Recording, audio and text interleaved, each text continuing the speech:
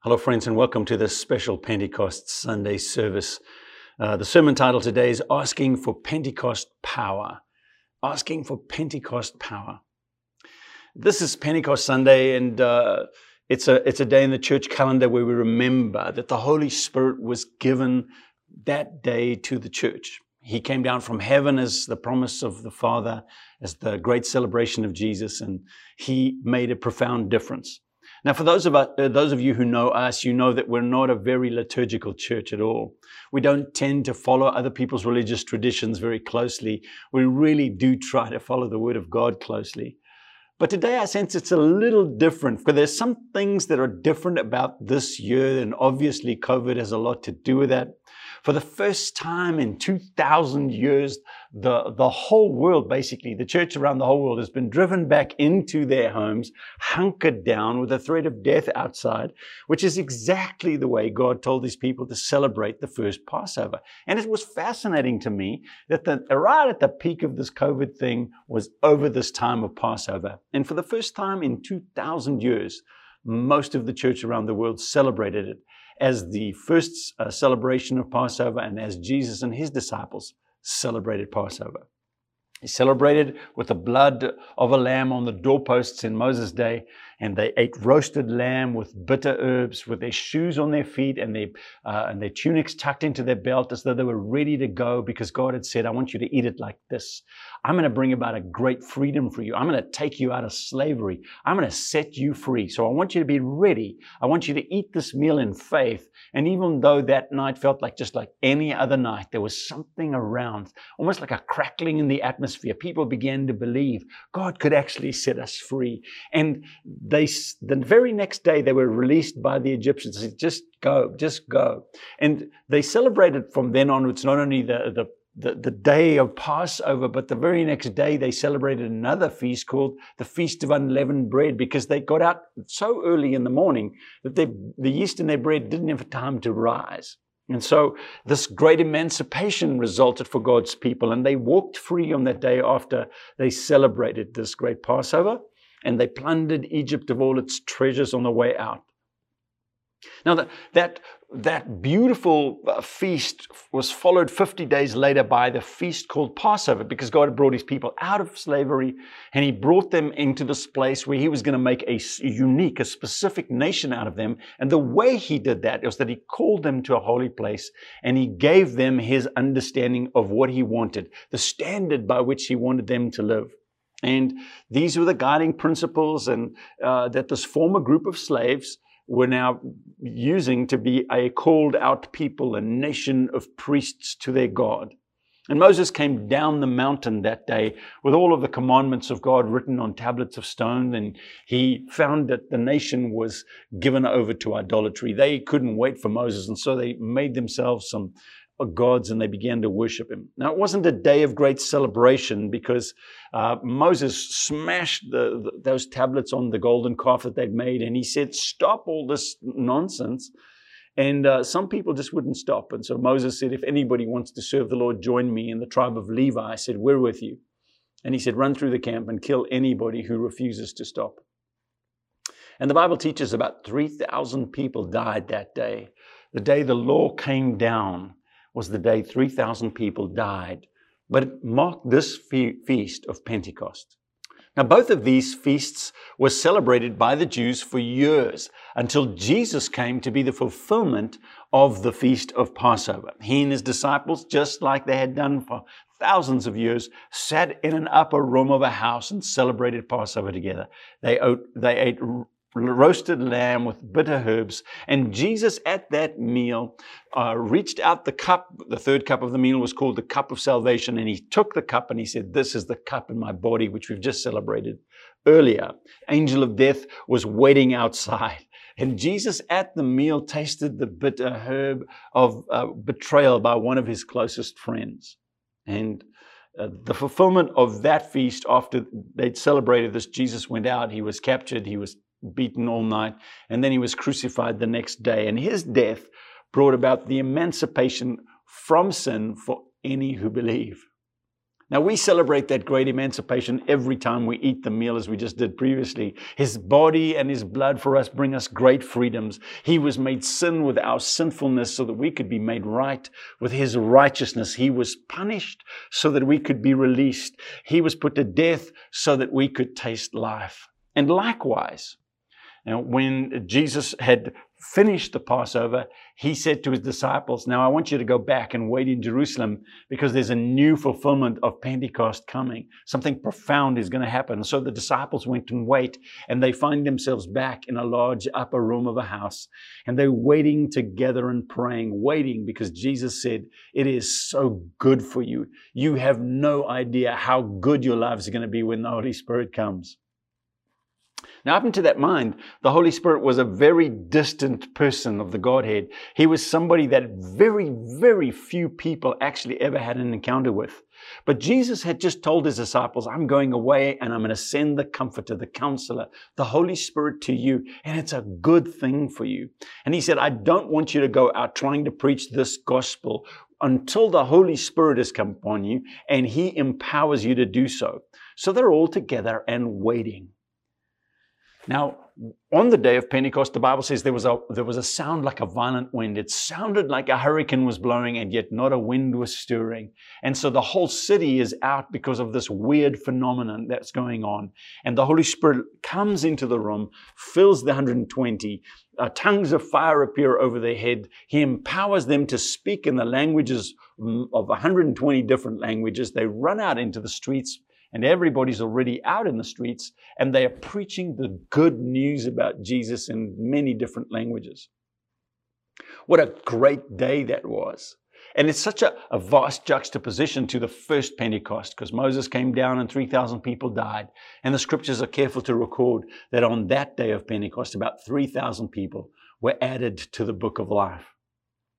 So we come back to this idea, what's so special about this year? Well, this Passover was the first time in 2,000 years that everybody had been driven back into their homes, and we celebrated it much like they did. This Pentecost is the first time in 2,000 years that we're waiting and ready to burst out into the streets. We're done with waiting. It's time. It's interesting to me that this has been the first time in 2,000 years where orphanages globally around the world have been shut down. Orphans have been sent back into homes. Governments have mandated people staying indoors. And the church has a yearning on us to see the glory of God. No longer business as usual.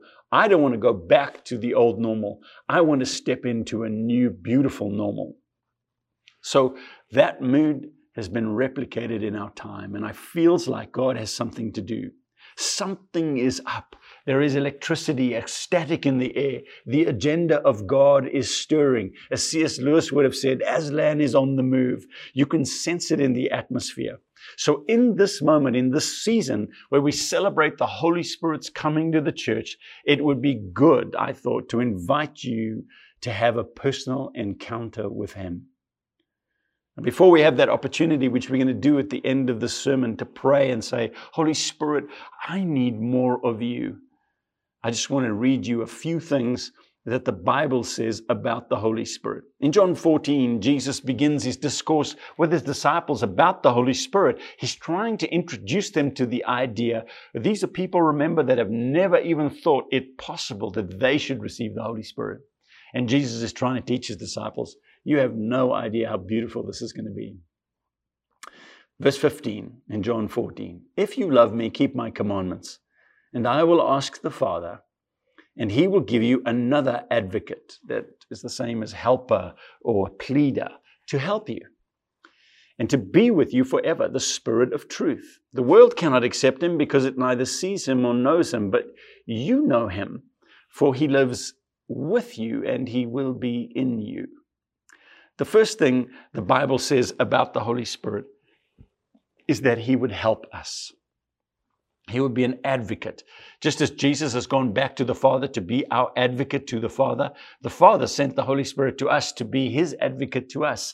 He helps us. He will show us, this is what you ought to be doing. No, don't go there. Let me help you. He is fundamentally sent to be a helper, the one who will watch over us. I just want to say to you, there are so many people right now with so many different things and so many different ideas. I can't remember when I've had this many emails from conflicting sources who all want to go, we should do this, we should do that, we should go there, we should go here. And I think this is a moment for us all to just take a pause, take a breath and say, Holy Spirit, could you help us? Could you show us? Could you give us wisdom? He really does want to help you. And Jesus said, look, I'm going to go away, but I'm not going to leave you as orphans. I myself will come to you in the person of the Holy Spirit, and I will help you. Just like I've helped you all this time, I will not back off. The first thing we need to know is that the Holy Spirit has come to help. Do you need any help? Would you dare to ask Him, Lord, I need some help. Would you help me? The second thing Jesus said as He was continuing on the same discourse to His disciples. John 14, verse 25. All of this I've spoken while I was still with you. But the Advocate, the Holy Spirit, whom the Father will send in my name, will teach you about all things. Second thing the Holy Spirit's going to do is teach you. Now, I don't know about you, but there is something profound about the way He comes into our life, and He starts to teach us things that we don't know, things that we don't understand, places we've never been, ideas we've never had. He will begin to teach us. And there is a certain willingness to be instructed. See, the Holy Spirit's not going to force Himself on you. He's not going to drive these lessons into you. He's not going to beat them into you. He responds best to those who call on Him and say, Lord, would you please teach me? Could you give me understanding? Would you show me? Holy Spirit wants to teach. And Jesus said, this is what's going to happen. When the Holy Spirit, whom the Father will send in my name, He will teach you. My friends, I don't know what you're looking for, and I don't know what you need, but here's what I think I can guarantee. The Holy Spirit has come to teach. He has come. He's available. And if you believed in Jesus, He's taken up residence in you. But you can ask for more. You can say, Lord, would you teach me some more? Would you open my ears? I want to waken up in the mornings with your voice in my ears. I want to go to bed at night with your whisper in my spirit. I want to be taught by the Lord. Would you show me? Show me how to act. Show me how to be. Show me what to say. Show me who to connect with. Show me, Lord. Teach me. He'll help us. He'll teach us. The third thing Jesus said is He'll remind us. The Holy Spirit, whom the Father will send in my name, will teach us about all things, and He will remind you of everything that I've said to you. It's everything Jesus said is profound. Everything Jesus speaks to any of us is beautiful. Every time we read the Word, it has the essence of life in it. And the Holy Spirit, nobody can take that all in all the time, but the Holy Spirit loves to work with us. And the Holy Spirit will remind us of things that Jesus has said to you. Many, many times as I'm going through life, I'll discover the Holy Spirit's whisper, and He's going, remember that? Remember that scripture? Remember that promise from God? Remember that idea that came to you? And I'm so grateful because Jesus told a parable about the cares and the pressures of this life, that they'll drain the life of God out of you. They'll try and choke the kingdom seed on the inside of us. And I know that so many things pulling and so many different opinions coming, it's so much easier to just say, Lord, could you remind me of the important things I need today? Keep reminding me, Lord, Holy Spirit. And so this is one of the things that Jesus said, you can celebrate this. When He comes, He's going to help us. He's going to teach us. He's going to remind us. Won't you ask Holy Spirit to help remind you about what you need to know? The fourth thing Jesus said is that He will testify to us.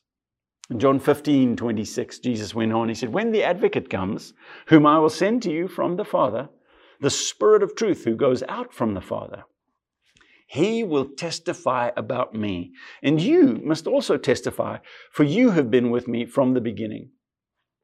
The Holy Spirit will testify about Jesus. He will say things and He will brag on Jesus, and he'll try and tell the truth about Jesus. Jesus said He's called the Spirit of truth who's going to testify about me. Now, the Holy Spirit's going to testify every time he's in a circumstance and somebody says something that's evil about Jesus or puts him down or doesn't give him the right amount of glory. The Holy Spirit is careful to go, no, that's not who he is. Let me show you. But he said, now, Jesus said the Holy Spirit's going to be doing that, and I want you to do that too. He's going to testify. I want you to agree with him. I want you to be bold. I want you to declare the good and beautiful things. Be in partnership with the Spirit of truth and testify. Say, no, that's not who he is. Let me tell you who he is. Let me tell you what he's done in my life. And the Holy Spirit loves to testify about who Jesus is. He loves to show us how beautiful and profound and great Jesus is. So I just want to challenge you. I want to dare you to come to this place where you say, Lord, would you testify to me? Would you make Jesus big on the inside of me? Would you give me insight into who he is? Would you testify about the beauty of Jesus in my life? And friends, you and I can desire that too. The fifth thing Jesus said that he would do is that he would prove the world to be wrong. This is in John 16, verse 8 to 11. It says, when he comes, talking about the Holy Spirit, he will prove the world to be wrong about sin and righteousness and judgment. About sin because people don't believe in me. About righteousness because I'm going to the Father. And about judgment because the prince of this world now stands condemned. Jesus said the Holy Spirit is going to come and say to the world who are headlong in destruction, who cannot have any life in them, who are missing the opportunity to know God, whose lives are in a mess. He's going to say, the Holy Spirit's going to testify to them, hey, don't go down that way. Now, many people have thought that this is the Holy Spirit's come to beat up on sinners. No, he hasn't come. This is not an issue of beating up. This is an issue of telling people, hey, if you go down that road, that's just destruction. Man, your life gets messed and mangled. Don't go down that road. So the Bible says he will prove the world. No, that's wrong. Don't do that. And at some stage, if you're going to help somebody, if some stage somebody you care about, there has to come this moment where you go, that is going to hurt you. Please don't go that way. And that's what the Bible says. He's going to prove the world to be wrong. They're wrong about their view of God. They're wrong about their view of sin. They're wrong about their view of judgment. People go, sin doesn't matter. It's your life. You can do whatever you want. No, the real testimony is sin that is going to significantly damage you. Well, I'm about righteousness. Well, I'm pretty sure. I do on aggregate more good things than I've done bad things. No, the Holy Spirit's going to prove that to be wrong. No, if you just sin one place, you become a lawbreaker and you're in danger. What you really need is a Savior. And that's why Jesus says, listen, I can save you. I can deliver you. I can bring beauty into your life. I can bring wholeness. I can prosper and bless your life. And the Holy Spirit is constantly testifying about that. So he'll help us. He'll teach us. He'll remind us. He'll testify to us. He'll prove the world to be wrong. And number 6, he'll guide us into all truth. Jesus said, I have much more to say to you, much more than you can now bear. But when he, the Spirit of truth, comes, he will guide you into all truth. Oh, I love this part of what the Holy Spirit does. He guides us gently into, no, come this way. There's truth. Because there are so many things that sound right. There are so many things that appear logical.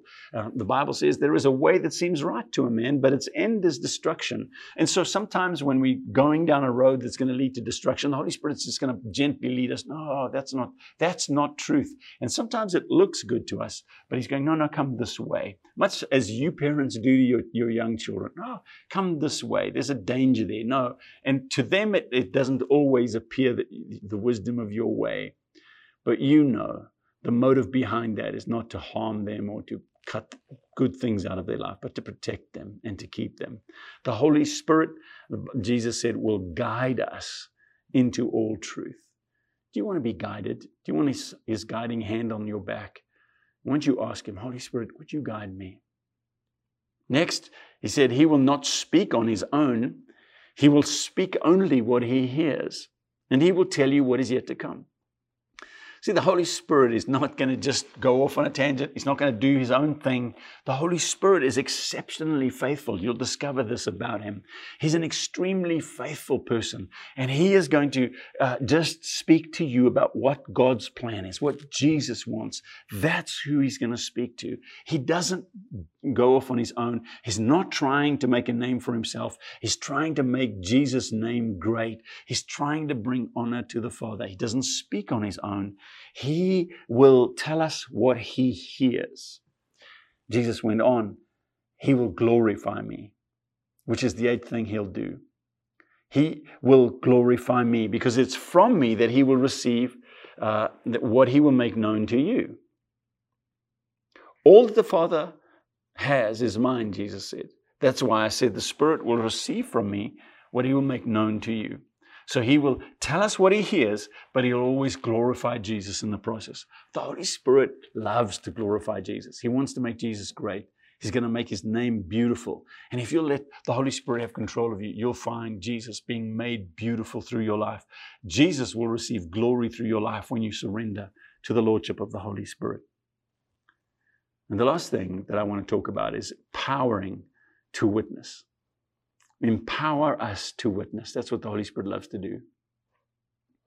In Acts 1:8, he said, it's not for you to know the times and the dates that have been set by my Father in his own authority, but you will receive power when the Holy Spirit comes upon me, not upon you. And you will be my witnesses in Jerusalem and in all Judea and in Samaria and to the uttermost parts of the earth. You will receive power. And that's exactly what happened. You know the story.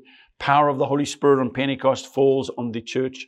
The church is born. People are empowered. For the first time, ordinary people like you and I are suddenly filled with the Holy Spirit. He has come to take up residence, not just to visit temporarily and leave them again, but to take up residence in them because they have been made holy not by their own effort, but by the efforts of Jesus, which are perfect forever. They've been made holy perfectly forever. So the Holy Spirit can take up residence in them because your holiness is not dependent on your efforts. It was dependent on the efforts of Jesus. And as long as you believed in Jesus, as long as you keep on believing in Jesus, you remain perfectly holy. And the Holy Spirit remains as an abiding person in your life.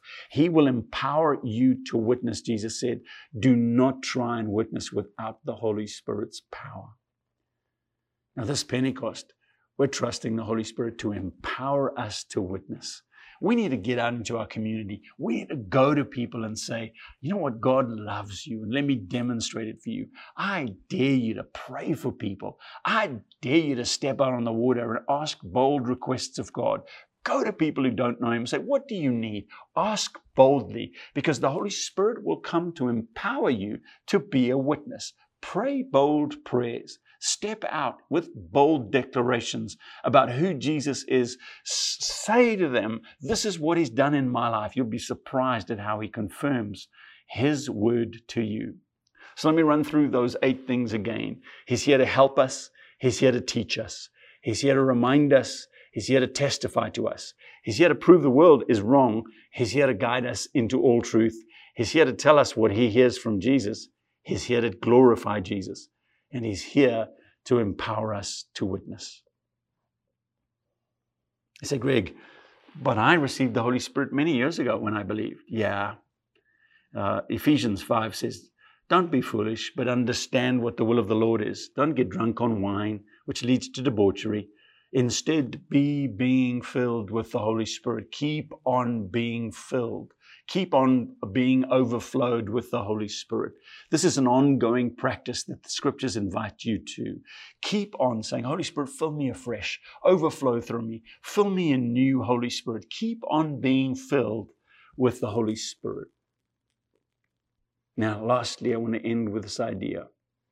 In Luke 11, when Jesus was teaching his disciples how to pray, he brought up this issue of the Holy Spirit. In verse 11, he says, which of you fathers, if your son asks you for a fish, will give him a snake instead? Or if he asks for an egg, will give him a scorpion? If you then, even though you're evil, know how to give good gifts to your children, how much more will your Father in heaven give the Holy Spirit to those who ask him? It's a fascinating idea. Jesus positions our receiving of the Holy Spirit, this ongoing infilling, in a place where he says, if you're a good father and you don't give evil things to your children, you don't shortchange your children when they ask for something good. He said, how much more your heavenly Father? If you ask him, he will give you the Holy Spirit. Now, friends, this is the moment that I want to just encourage you to open your heart and say, Holy Spirit, I would like you to come into my life afresh and anew. Because I'm going to pray in just a minute. And I'm telling you something. The promise that Jesus gave, the promise that Joel gave, the promise that the book of Acts shows happened, is that God said, I'll pour out my Spirit on all flesh. And if you're hungry, if you're open, if you're willing, if you say, Holy Spirit, I really am hungry, I think you'll have an encounter with him, a fresh encounter. So whether you've just been a believer for 5 seconds or 500 years, I am here to tell you that you can say, Holy Spirit, I'm hungry afresh, and he will fill you afresh. And I want to pray that prayer. Won't you pray it with me, please? Father, Jesus told us that you would give the Holy Spirit to those who ask. And your word declares, Lord, that we should keep on being filled with the Spirit. So here we are, Father, as a church coming before you and saying, Lord, would you fill us afresh and anew with your Holy Spirit? So right now, Holy Spirit, I open my heart and my life to you. Once again, Lord, I know that you have the right to rule. I know that no one can stand against you. I know you're the kindest person I've ever met, and you're the most powerful person I've ever met. And I know, Lord, that you could easily overpower any of us. But Lord, I'm so thankful for your graciousness and your kindness and your gentleness. So here I am, Lord. I open my heart and my life one more time to you and say, Holy Spirit, would you fill me again? Would you fill me afresh? I want to keep on being filled with you. And Lord, I want you to do everything in my life and through my life that Jesus promised you would do. I receive you now in Jesus' name. Right where you are, just drink deep, just breathe deep and let the Holy Spirit fill you afresh. In Jesus' name, amen. Thank you for being with us, friends. We wish you a very happy Pentecost and a great month that lies ahead.